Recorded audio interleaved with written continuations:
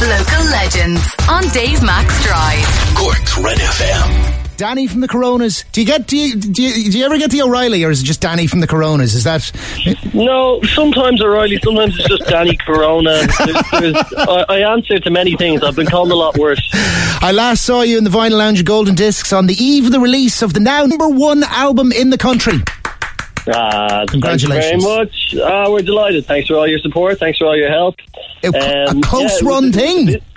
Yeah, it was a busy week and very close, but we're delighted. You know, like you know yourself, I think I said to you before, it's not all about number ones and all, but at the same time, it makes a difference, especially on the bio when we're moving outside Ireland, and just to say you have a #1 album, you know, you can hang your hat on that a little bit. So it was a busy week. It was great to be promoting, and and it all started in the Vinyl Lounge with you, and then we just had the busiest week ever. It seems like it was a long time ago, but it was only a week ago, really. Yeah, you went around the country with the ice cream truck, stopping off at record stores all over the place, and meeting as safely and as socially distant a fashion as you could with the fans, basically.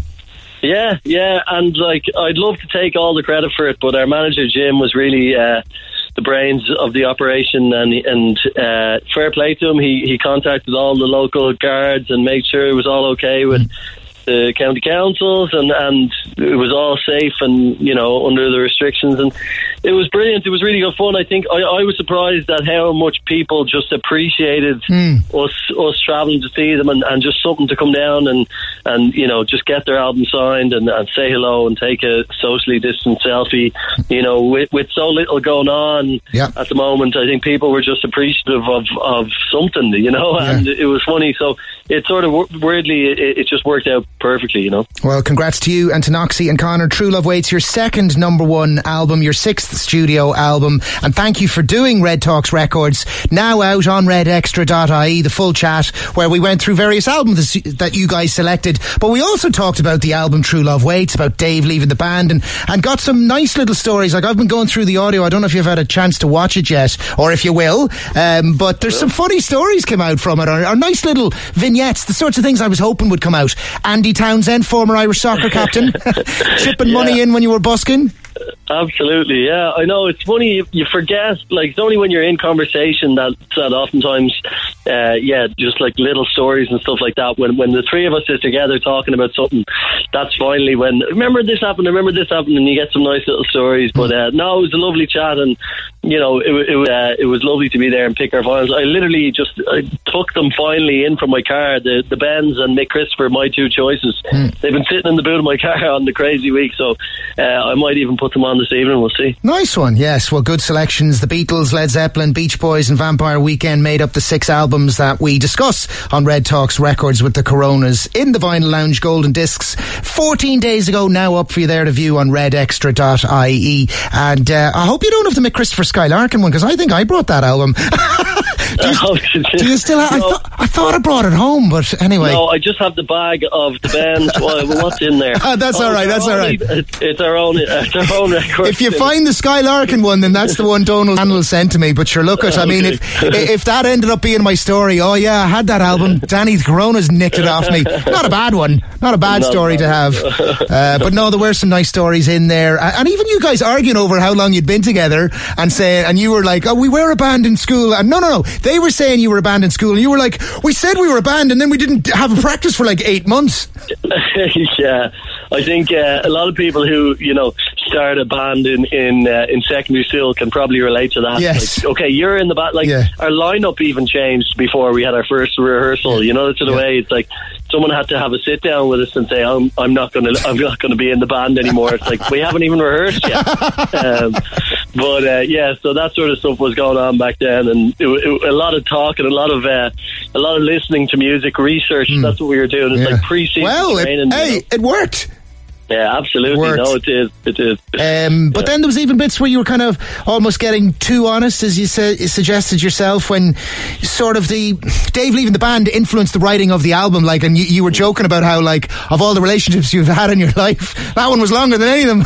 So it had a big impact on you. And well, definitely, we consider being in the band like a marriage, and we're happily married at the moment. Thank God. Touch wood.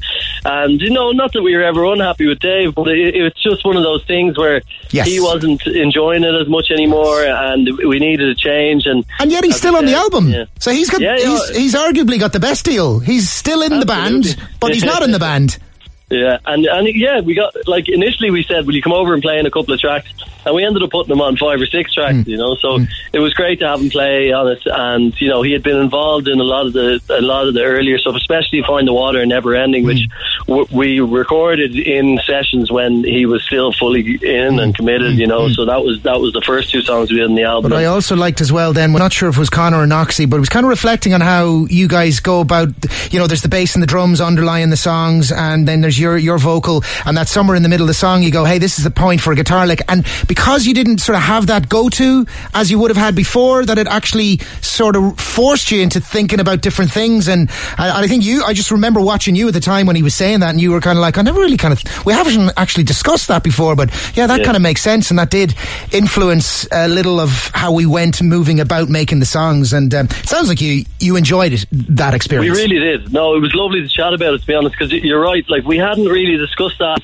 And I think another thing that hindsight has given us since the album came out is perhaps we might have been almost in certain, but not this doesn't just go for guitar. This happens for all of our instruments. Sometimes you'd be like, well, I have to put some acoustic guitar down on this song, and this is and just because I play the acoustic guitar, and this is probably the first album where we're like, you know what, this doesn't need any acoustic guitar or piano for that matter. I was playing different instruments, Rhodes and Hammond organ, different things as well, and synths and stuff. So we sort of threw the rule book out, the rule book out, and the general structure of how we reimagined it. Exactly, yeah, and I think that went for guitar too as well. As I say, we always would have been like, okay, now it's time for a guitar part here, that needs to fill that hole.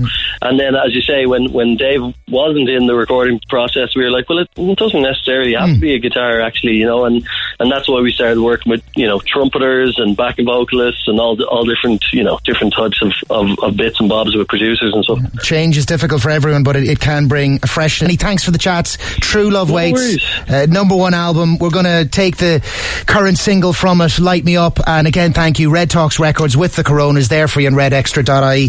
There's a good few laughs in it, so I'd recommend a watch off it. And sure, listen, there's that many love the Coronas, I'd say there'll be plenty will watch it, so thank you. Thank you very much, Dave. I really enjoyed it. It's good to chat to you again. Have you had enough? 'Cause we're losing all the things that made us go. Thanks for listening to this Red FM podcast. Don't forget to subscribe and check out redextra.ie for more great Red FM content.